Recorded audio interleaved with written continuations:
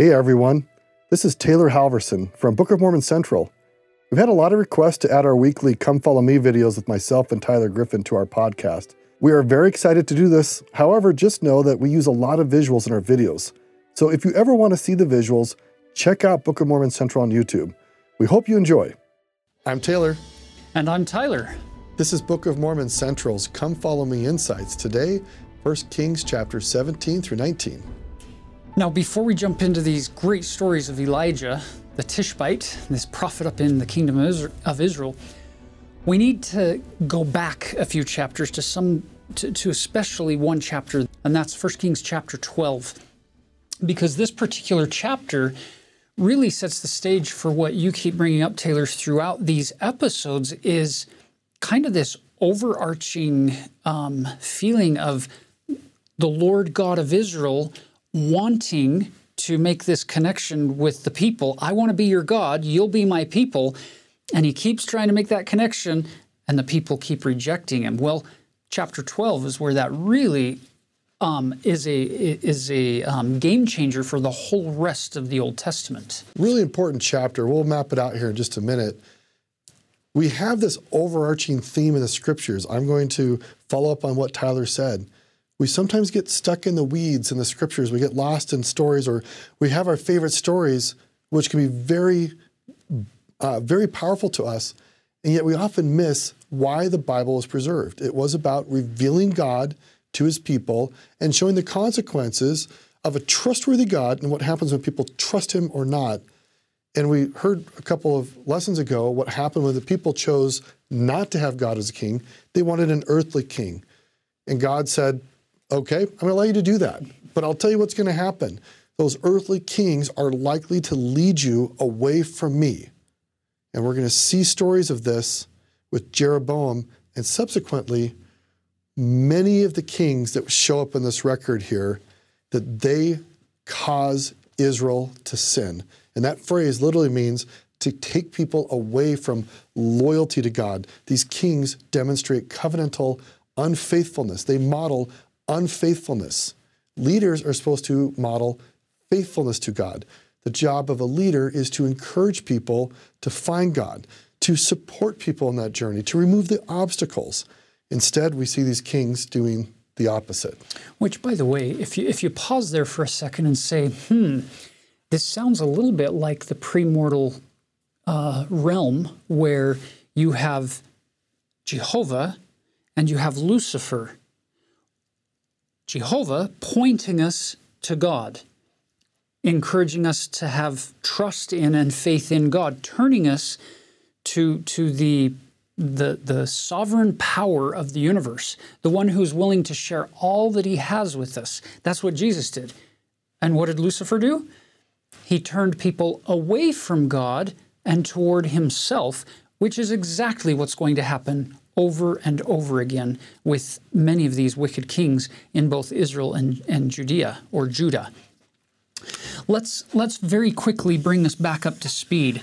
Remember, on the timeline, we had Saul, then we had David, then we had Solomon. So these are the three, what are traditionally known as the three kings of united Israel. Now, realizing there were periods of time when David was alive where you had other king claims to the throne up north, but he eventually brought all of the tribes back together. So you have these three kings over united Israel. So now Solomon is going to be replaced by his son named Rehoboam. And we mentioned him last week. Rehoboam he inherited this kingdom of Israel.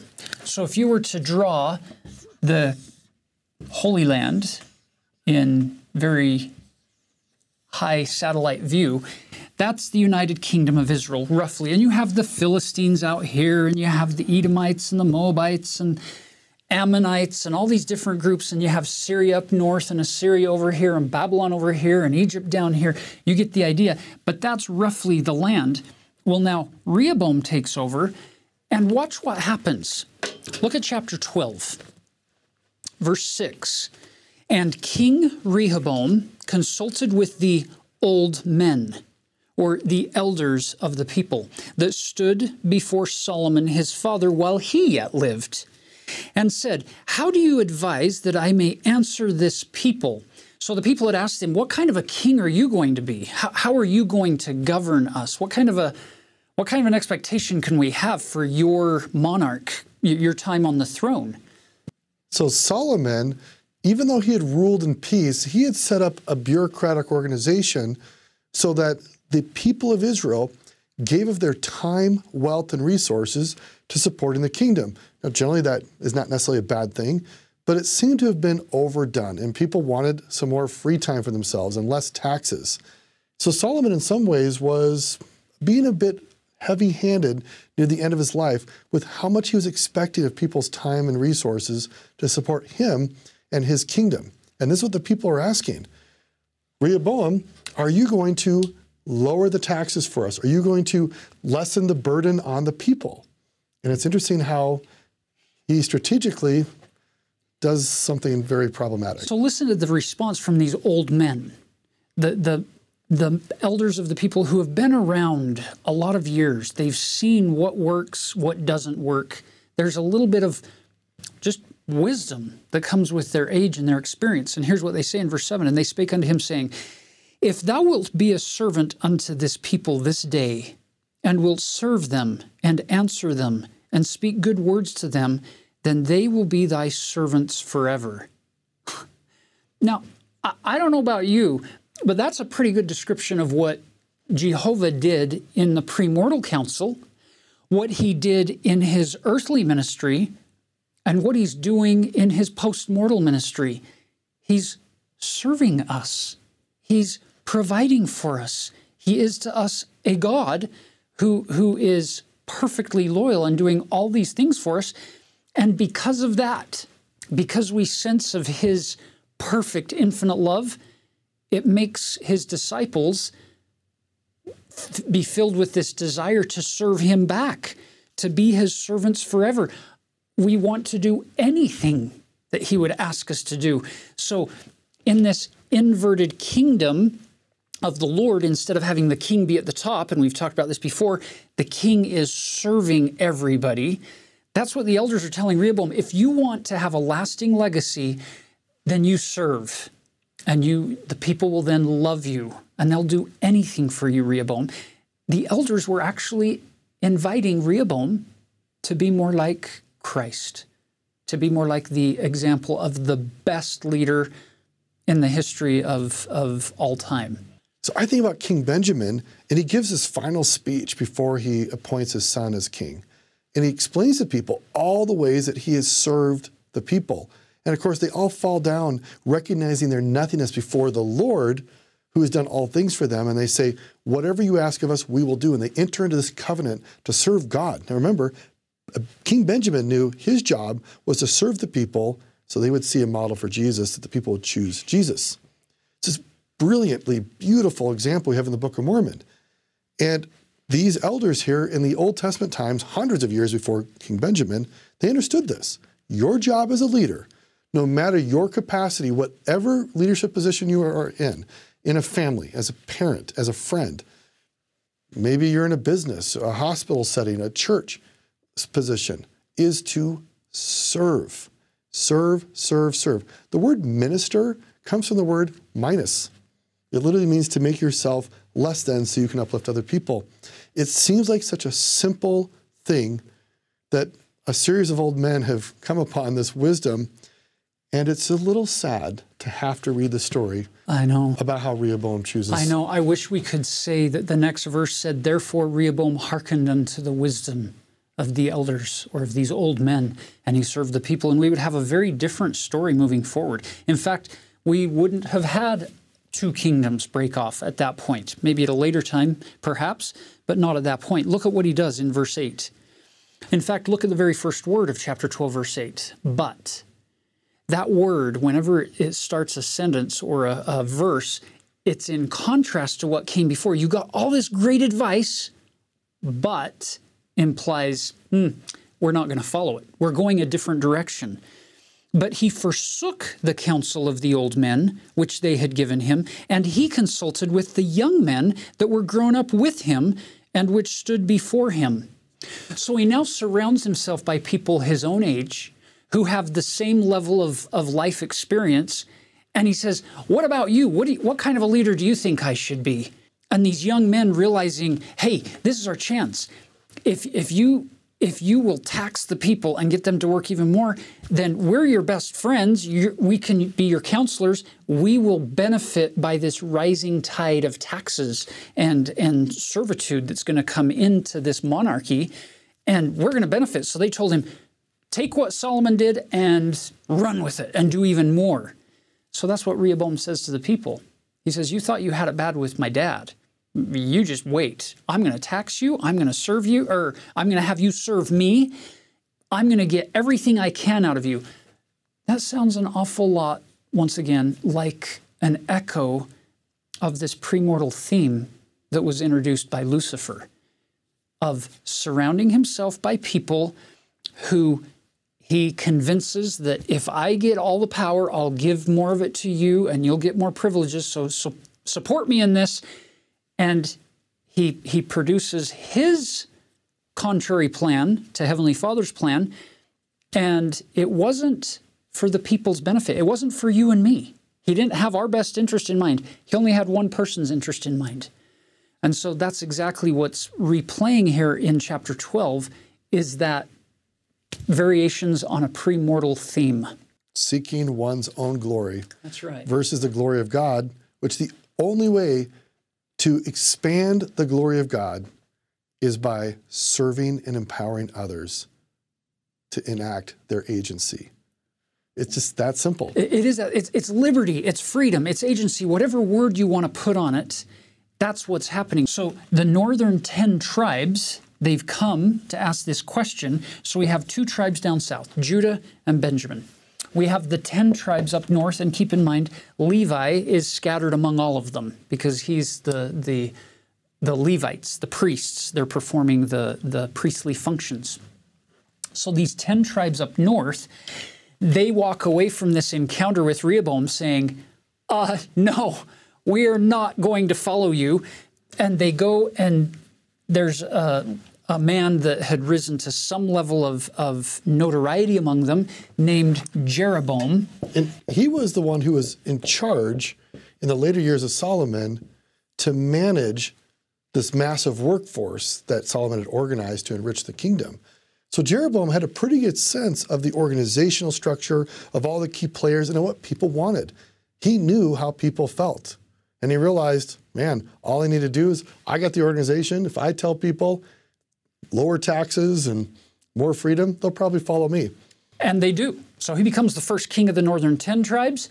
Rehoboam becomes the first king of the southern 2 tribes. This kingdom up north is traditionally called the Kingdom of Israel. In other places, it's called Samaria or Ephraim. It's got a variety of names that it's referred to in the New Testament in the Old Testament.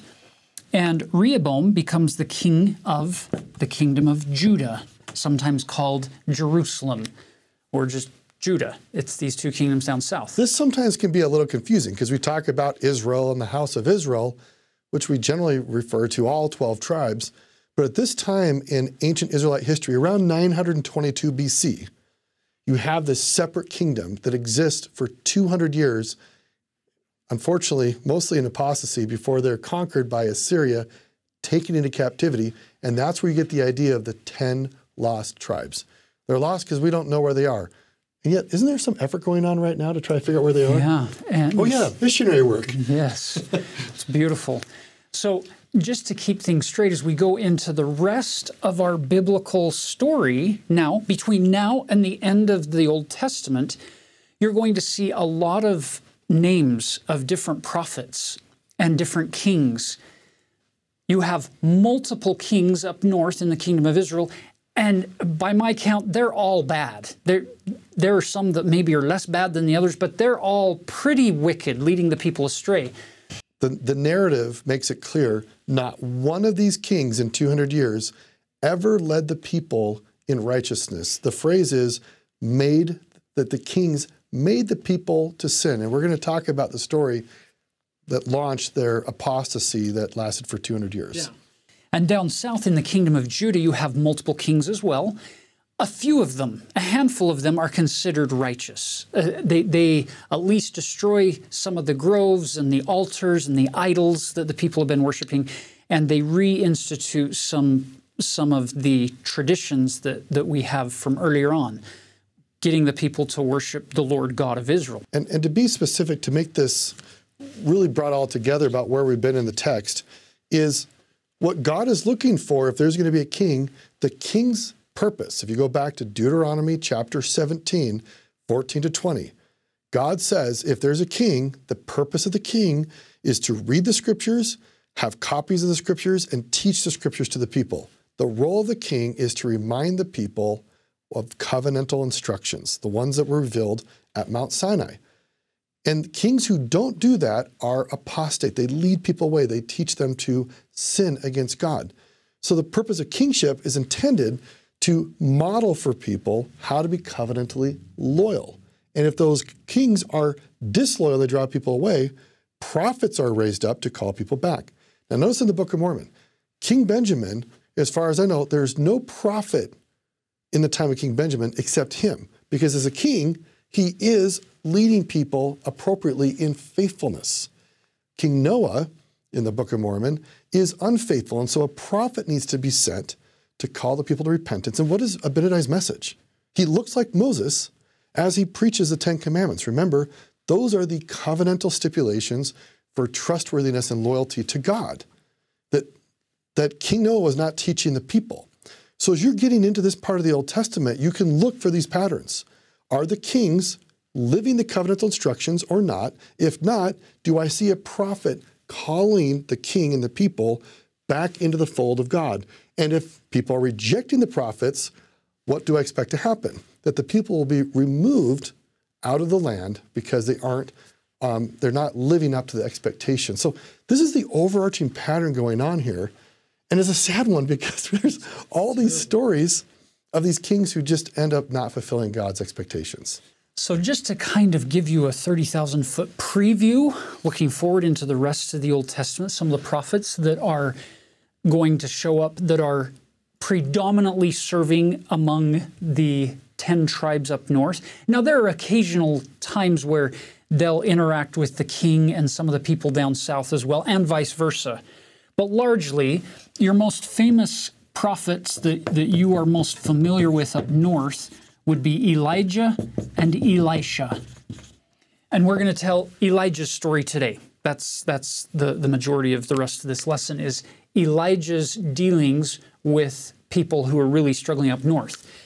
Down south in Judah, some of the prophets that you're most familiar with would be Isaiah, Ezekiel, Daniel, Jeremiah, Lehi. He comes out of this kingdom down south, leaving Jerusalem, and that's just a handful. And there are others. A couple that we could put up here are Amos, Hosea, very powerful prophets, but their focus was to the 10 northern tribes. And it's interesting how Lehi's message seems to be related to the messages we find in the northern kingdom.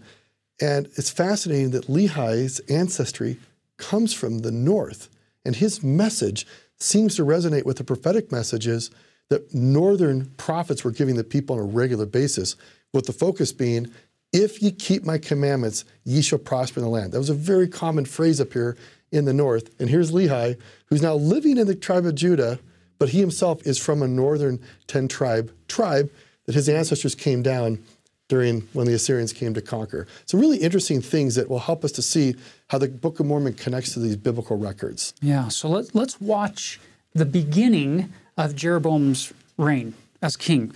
Turn over to chapter 12, verse 26. Jeroboam said in his heart, "Now shall the kingdom return to the house of David.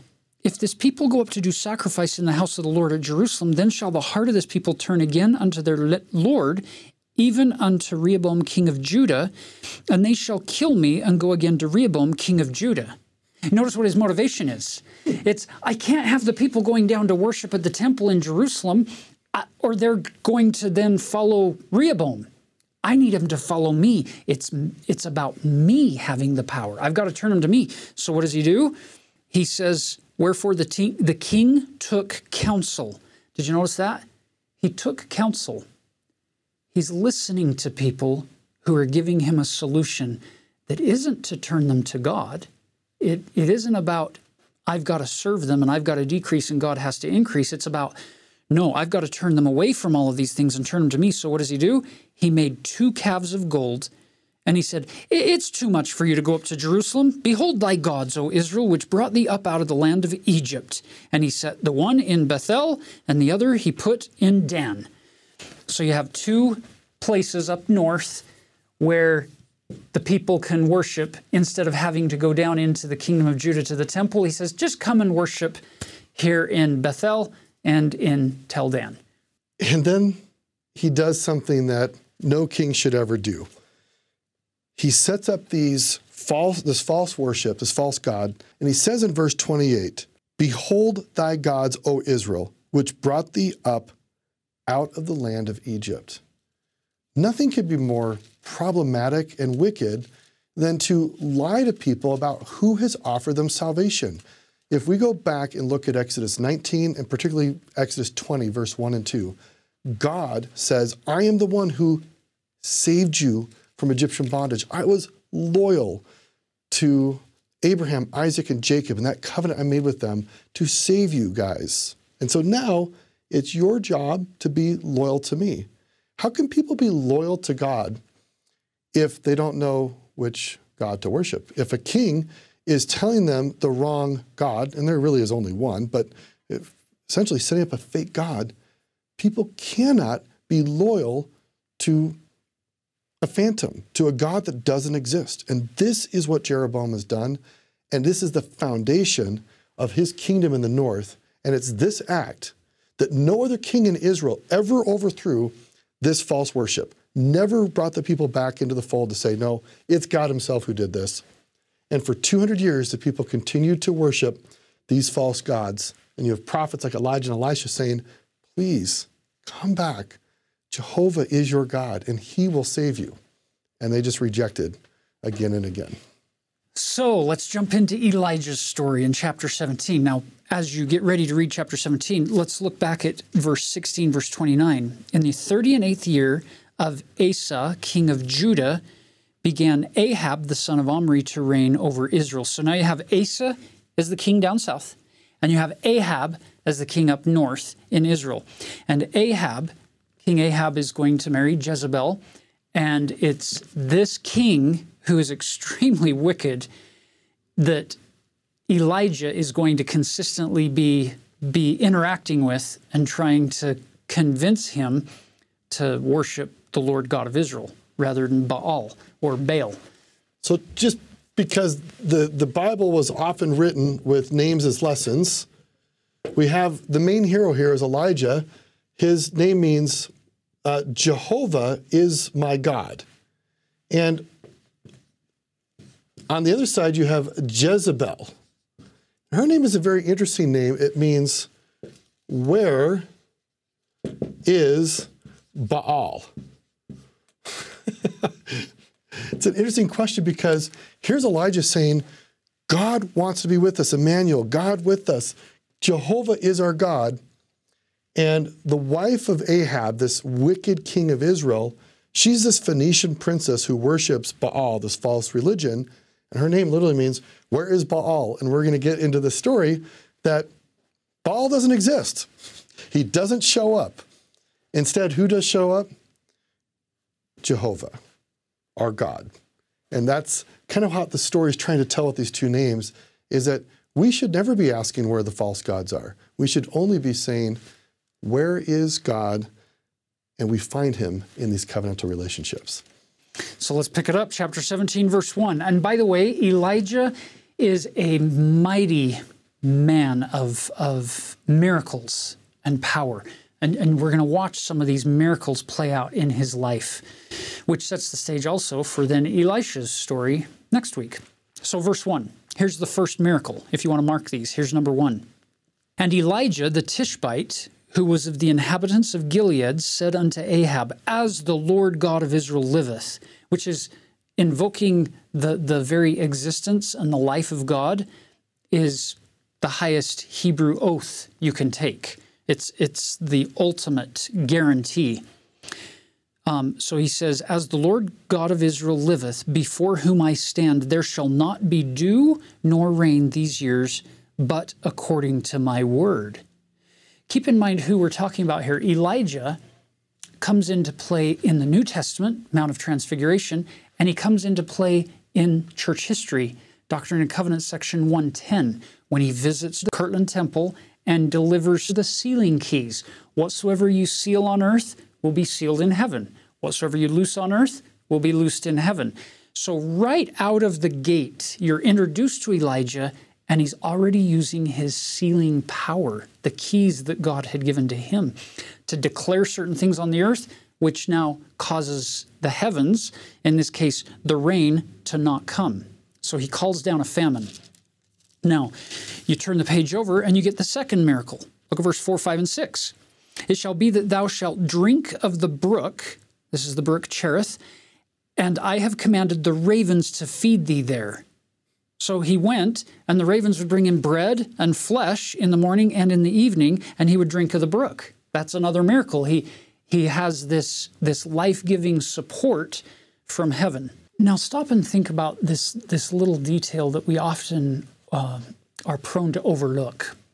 And it's the fact that the prophet is looking at the state of these people in the kingdom of Israel, and he's calling down a famine or a drought on the land to try to get them to turn their heart heavenward, because we've seen the pride cycle. We know that when people are suffering and when they're near death, they are prone to then turn heavenward and say, please help.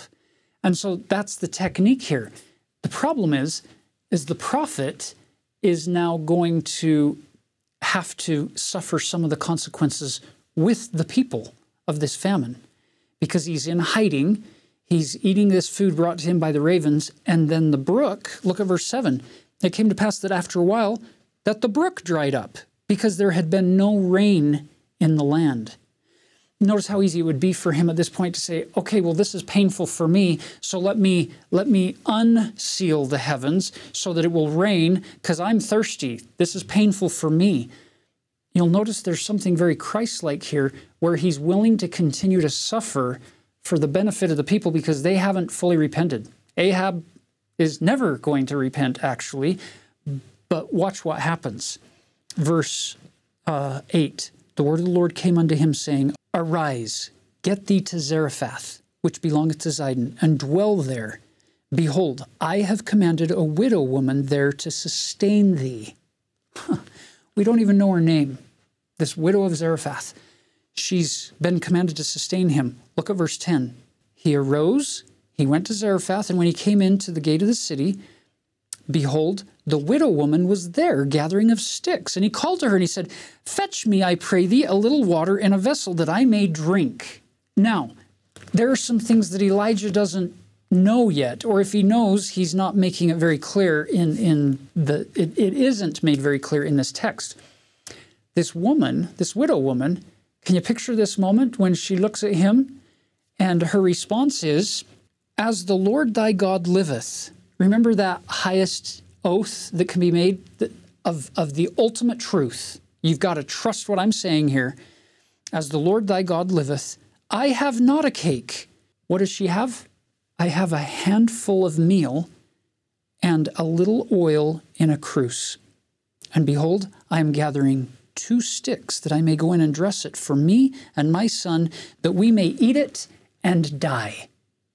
If she's only getting 2 sticks, unless they're really big branches, the implication is, you know how small the fire is going to be that is needed to cook this Last Supper for her and her son to eat it before they die, which means they've probably been rationing their meal and their oil down to this day. You'll notice how the Lord is always getting the timing just right. Elijah shows up when she's ready to go and cook her final meal. This story would have been so much easier if the Lord had sent Elijah to the widow, say, a month ago, when, we're getting really nervous because the famine's continuing. We're going to soon run out of meal and oil, but we've got enough here, share. No, the Lord waited until all she had was a handful and a few drops of oil. And then he sent Elijah. At that moment, when the widow just told him, this is all I've got, I don't know about you, Taylor, but if I were Elijah, I would have been tempted to say, oh, never mind. I'm sorry, I didn't realize it was that far gone. Go home and eat that final meal. I would have been prone to pull back the command, but not Elijah, not this great prophet of the Lord. In fact, he pushes it one step further. So he says, fear not, go and do as thou hast said, but make me thereof a little cake first, and bring it unto me, and after make for thee and for thy son. Again, if I'm that woman, I'm saying to him, did you not hear what I said? Did I not communicate with you what I'm about to do? But I can picture Elijah standing there in a very Christ-like way saying, just trust. Trust that, don't fear.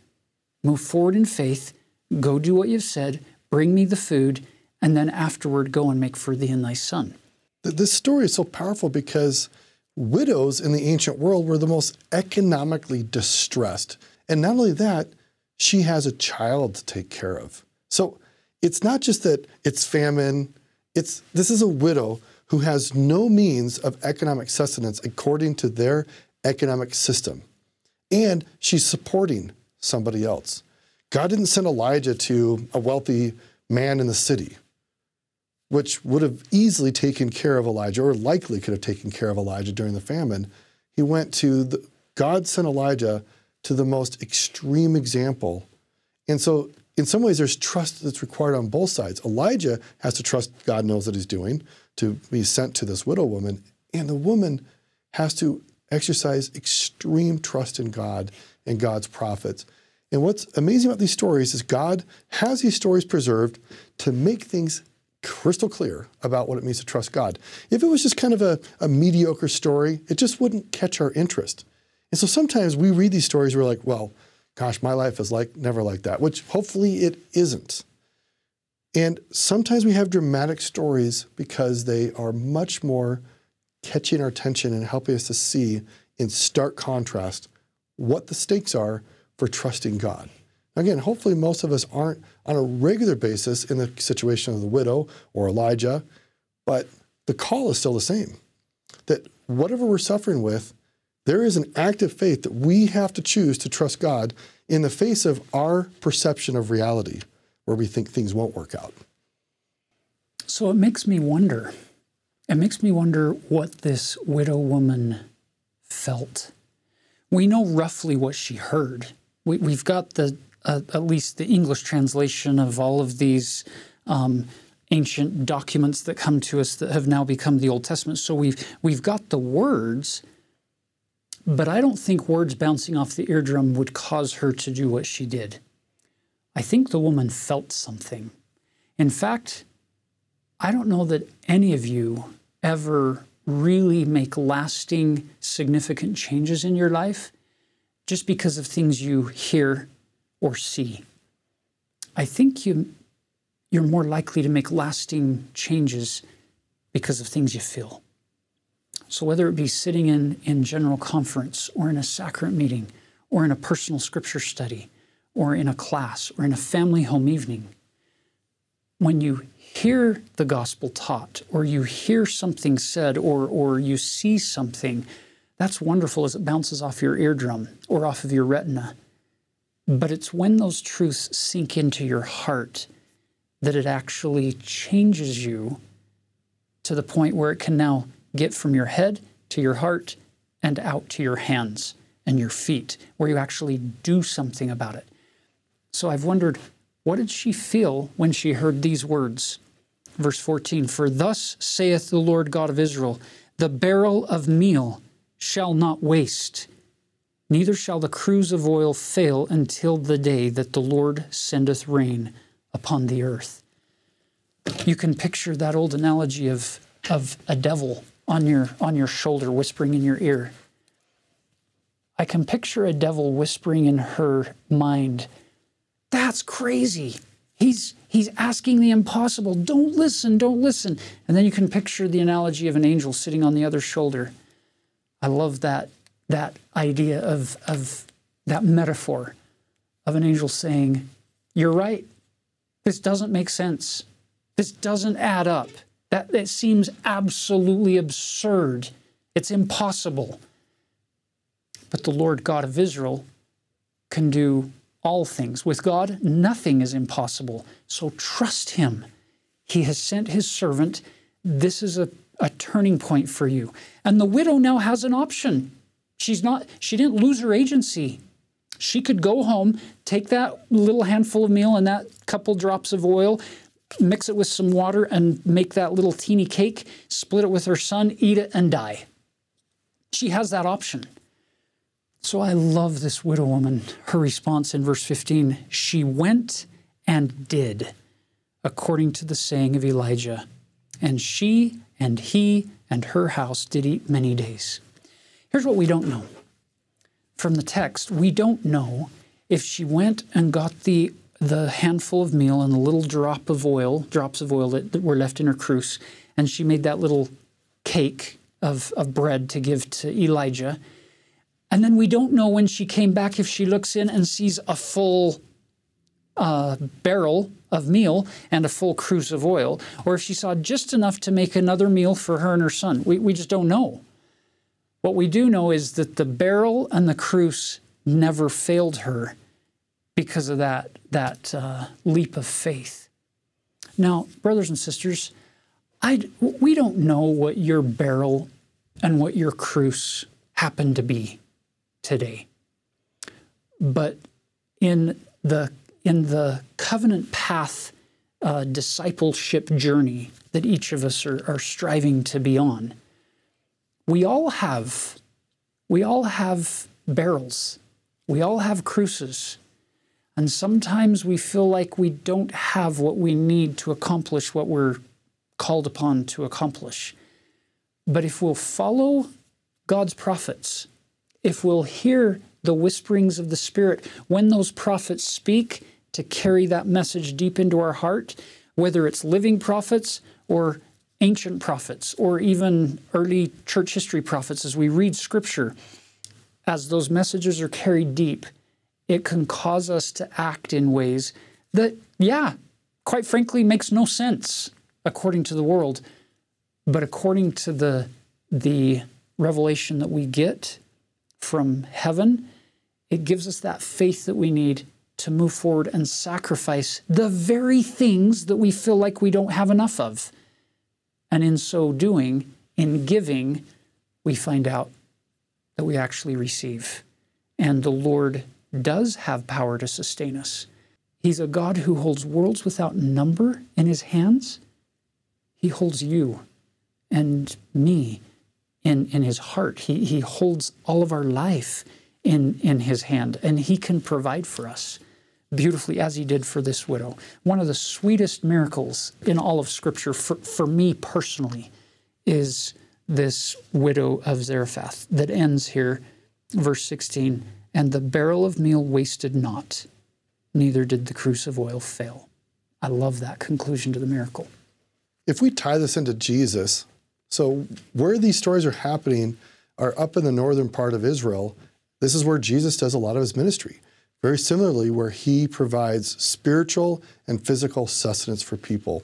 And if you look carefully at the miracles that Elijah does, there's this correspondence to Jesus where He also provides. And even the next story we're going to look at, the next miracle, which is raising somebody from the dead, when Jesus does the same with Lazarus, people in the time of Jesus recognized we have a prophet among us like Elijah. And remember, prophets were those who were supposed to model and call people into alignment with God on the covenant path.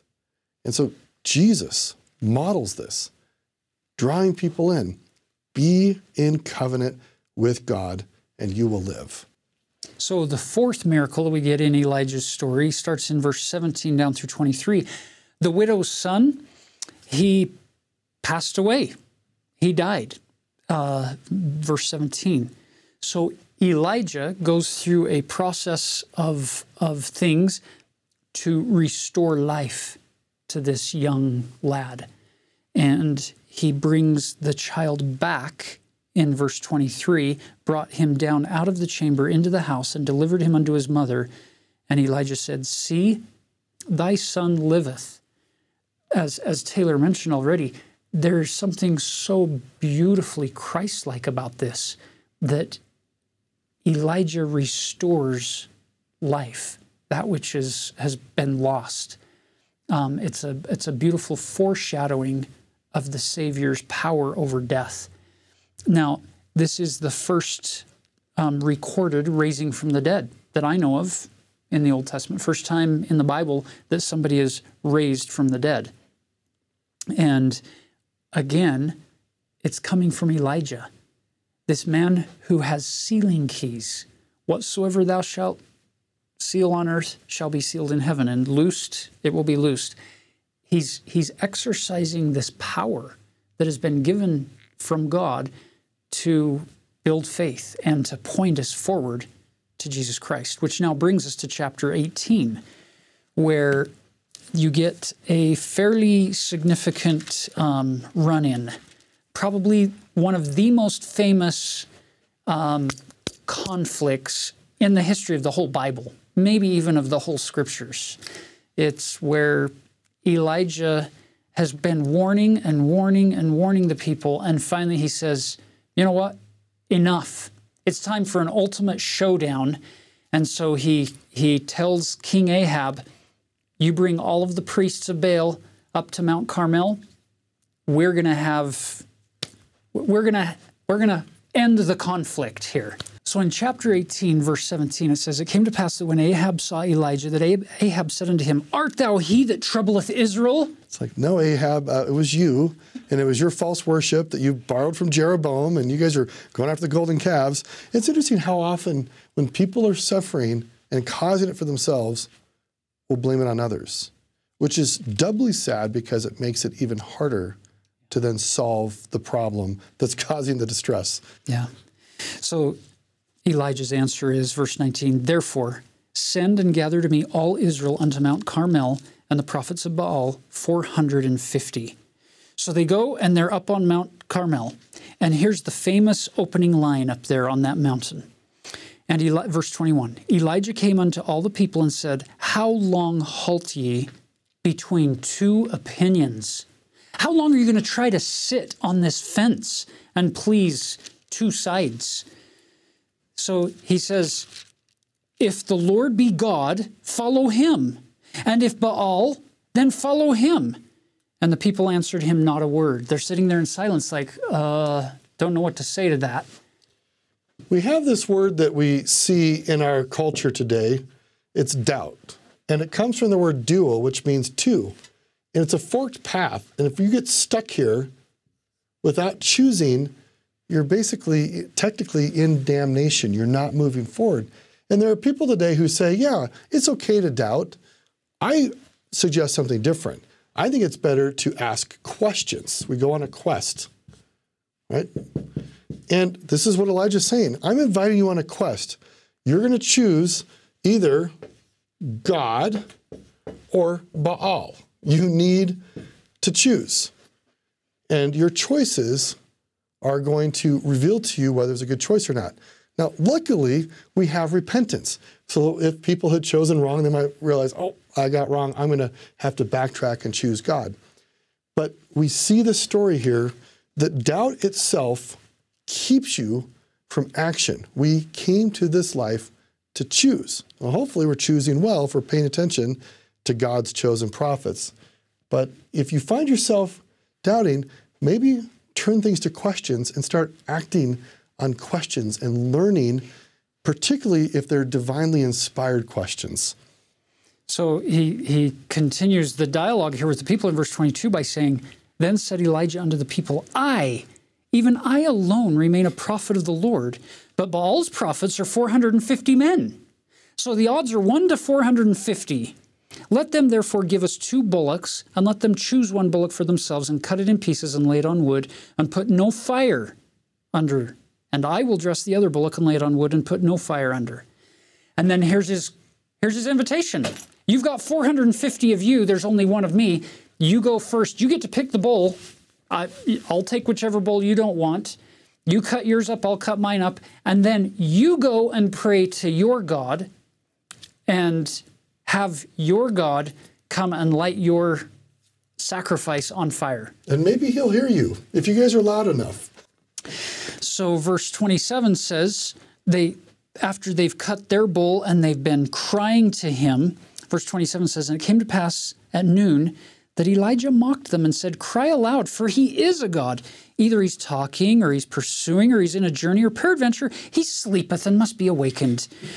Try harder." So what do? They cried aloud. They cut themselves after their manner with knives and lancets till the blood gushed out upon them.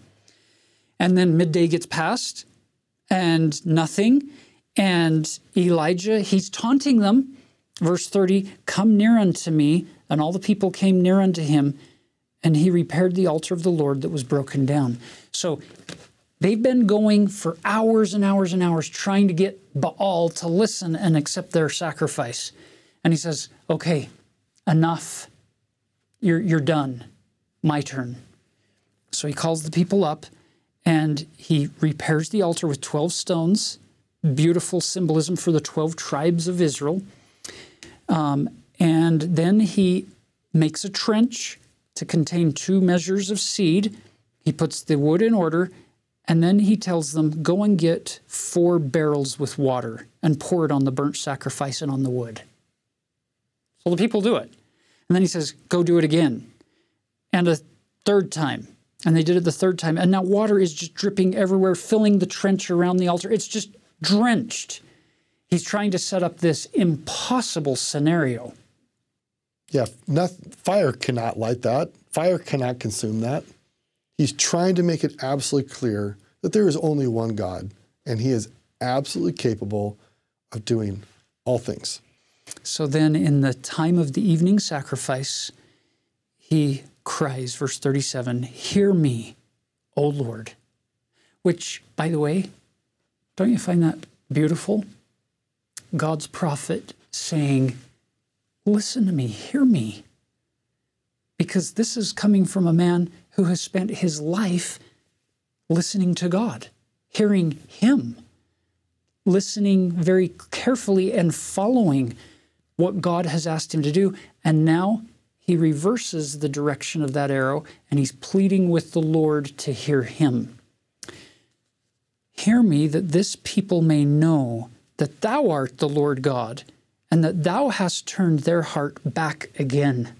And then the fire of the Lord fell and consumed the burnt sacrifice and the wood and the stones and the dust and licked up the water that was in the trench.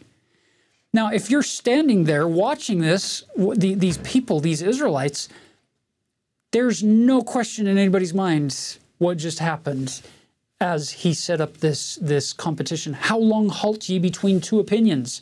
Well, he made the answer pretty straightforward. And when all the people saw it, they fell on their faces and they said, "The Lord, he is the God. The Lord, he is the God." This is so interesting. We often don't think of the fire symbol when we think about God.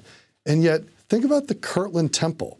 The Spirit of God, like a fire, is burning. And who appears?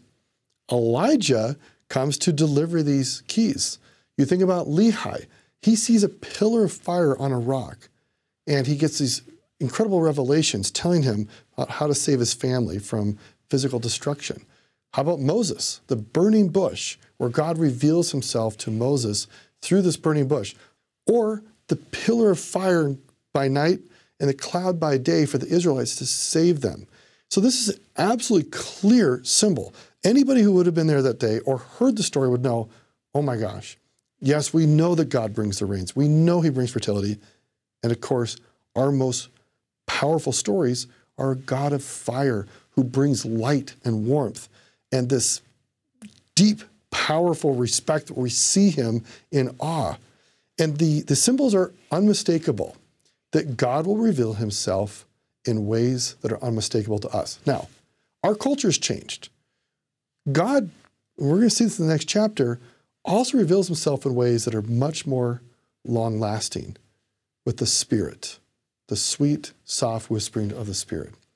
So wherever you are in your life, it may not be that God needs to send fire or rain to prove to you who he is, but he knows your heart and he knows how you need to hear his voice, and he will communicate to you.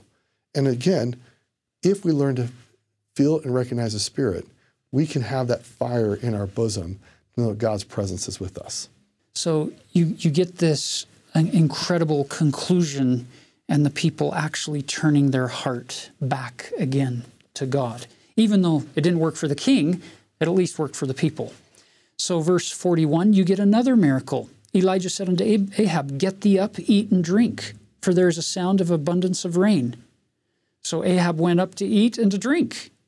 And Elijah went up to the top of Carmel, and he cast himself down on the earth and put his face between his knees.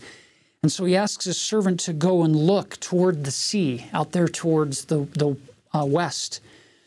And he says, do you see anything? Nope, I don't see anything. Go again. He went, do you see anything? No, I don't see anything. The servant went 7 times. You're going to see that pattern with Naaman. You're going to see that pattern in other places where God has people repeat things multiple times. There's this leap of faith. And finally, after the 7th time, he said, behold, there ariseth a little cloud out of the sea like a man's hand. And he said, go up, say unto Ahab, prepare thy chariot and get thee down, that the rain stop thee not. Now that's a leap of faith. It hasn't been raining all this time. And he sees a little cloud the size of a man's hand way out there over the sea. And he says, go tell the king, get down off the mountain now so that he doesn't get stuck in the rain. Elijah's life is filled with example after example after example of moving forward in absolute faith in the face of incredible adversity and what would be worldly reasons for why you shouldn't trust this. Elijah's a beautiful example of just trusting what he hears from the Lord. And so it came to pass, in the meanwhile, verse 45, the heaven was black with clouds and wind, and there was a great rain. And the story then concludes in 46, and the hand of the Lord was on Elijah, and he girded up his loins and ran before Ahab to the entrance of Jezreel. This valley, this fertile, beautiful valley up there in northern Israel. So I love these stories of Elijah. What I think is interesting is that he's still human.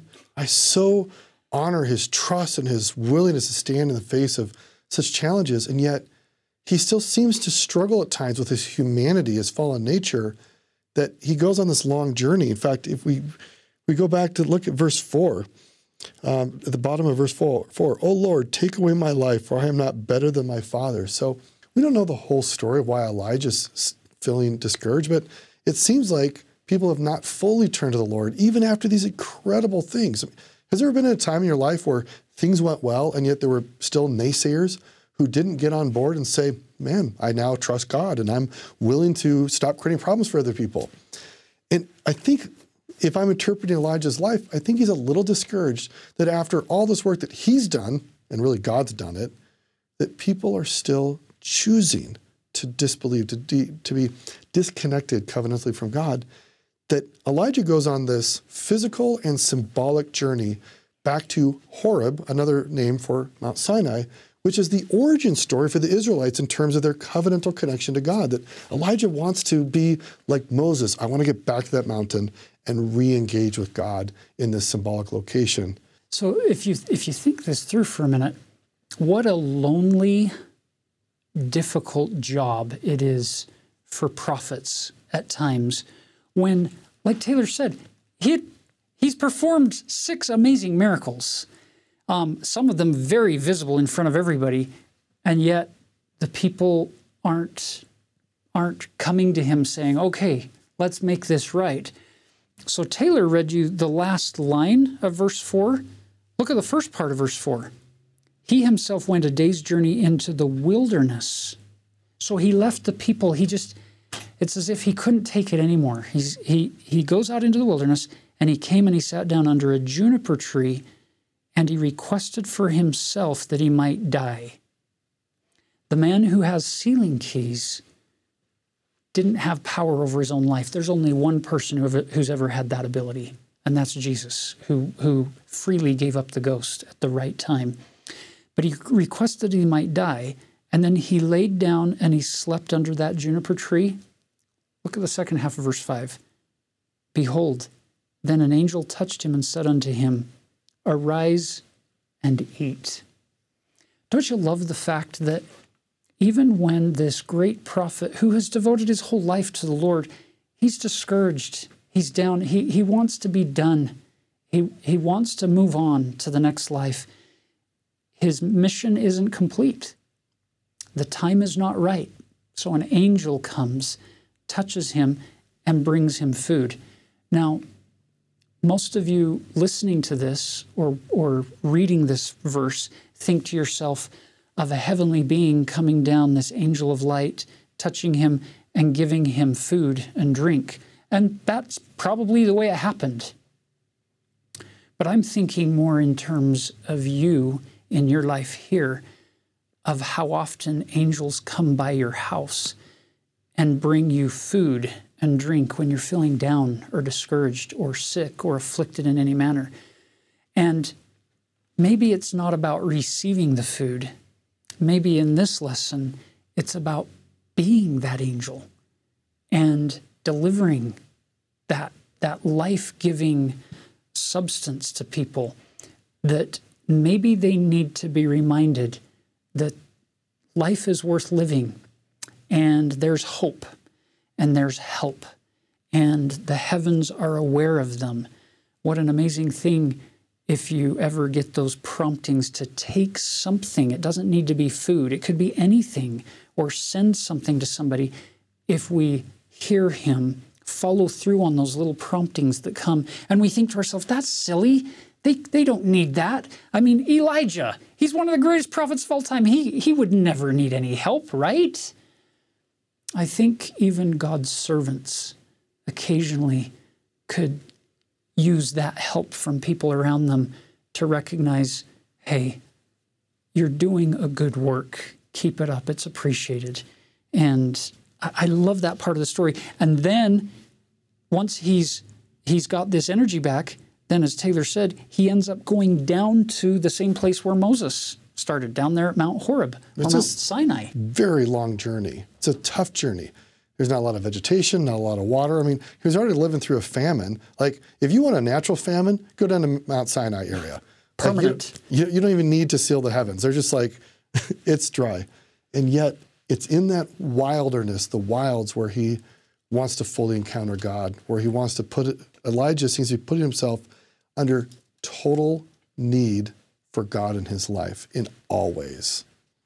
Love that. Oh, and by the way, do you find it interesting that of the people who appear on the Mount of Transfiguration and in the Kirtland Temple, two of them are Elijah and Moses. There's something beautiful connecting about these two prophets in the Old Testament and the keys that they provide for us in these, the latter days. So now Elijah is living in this cave up there, and he's having this dialogue with the Lord. And he says, I have been very jealous or zealous or very energetic for the Lord God of hosts. For the children of Israel have forsaken thy covenant, the one that was given right there on that mountain. Exodus chapter 20, Moses and the children of Israel. They've thrown down thine altars and slain thy prophets with the sword. And I, even I only, am left, and they seek my life to take it away. So the Lord says, go forth and stand upon the mount before the Lord. And behold, the Lord passed by, and a great and strong wind rent the mountains and brake in pieces the rocks. before the Lord. But the Lord was not in the wind. And after the wind, an earthquake. But the Lord was not in the earthquake. And after the earthquake, a fire. But the Lord was not in the fire. And after the fire, a still small voice. And it was so, when Elijah heard it, that he wrapped his face in his mantle and went out and stood in the entering in of the cave. And behold, there came a voice unto him and said, What doest thou here, Elijah? And here, having heard God's voice in the stillness of his heart, Elijah repeats himself. And he said, I have been very jealous for the Lord God of hosts, because the children of Israel have forsaken thy covenant, thrown down thine altars, and slain thy prophets with the sword. And I, even I only, am left, and they seek my life to take it away.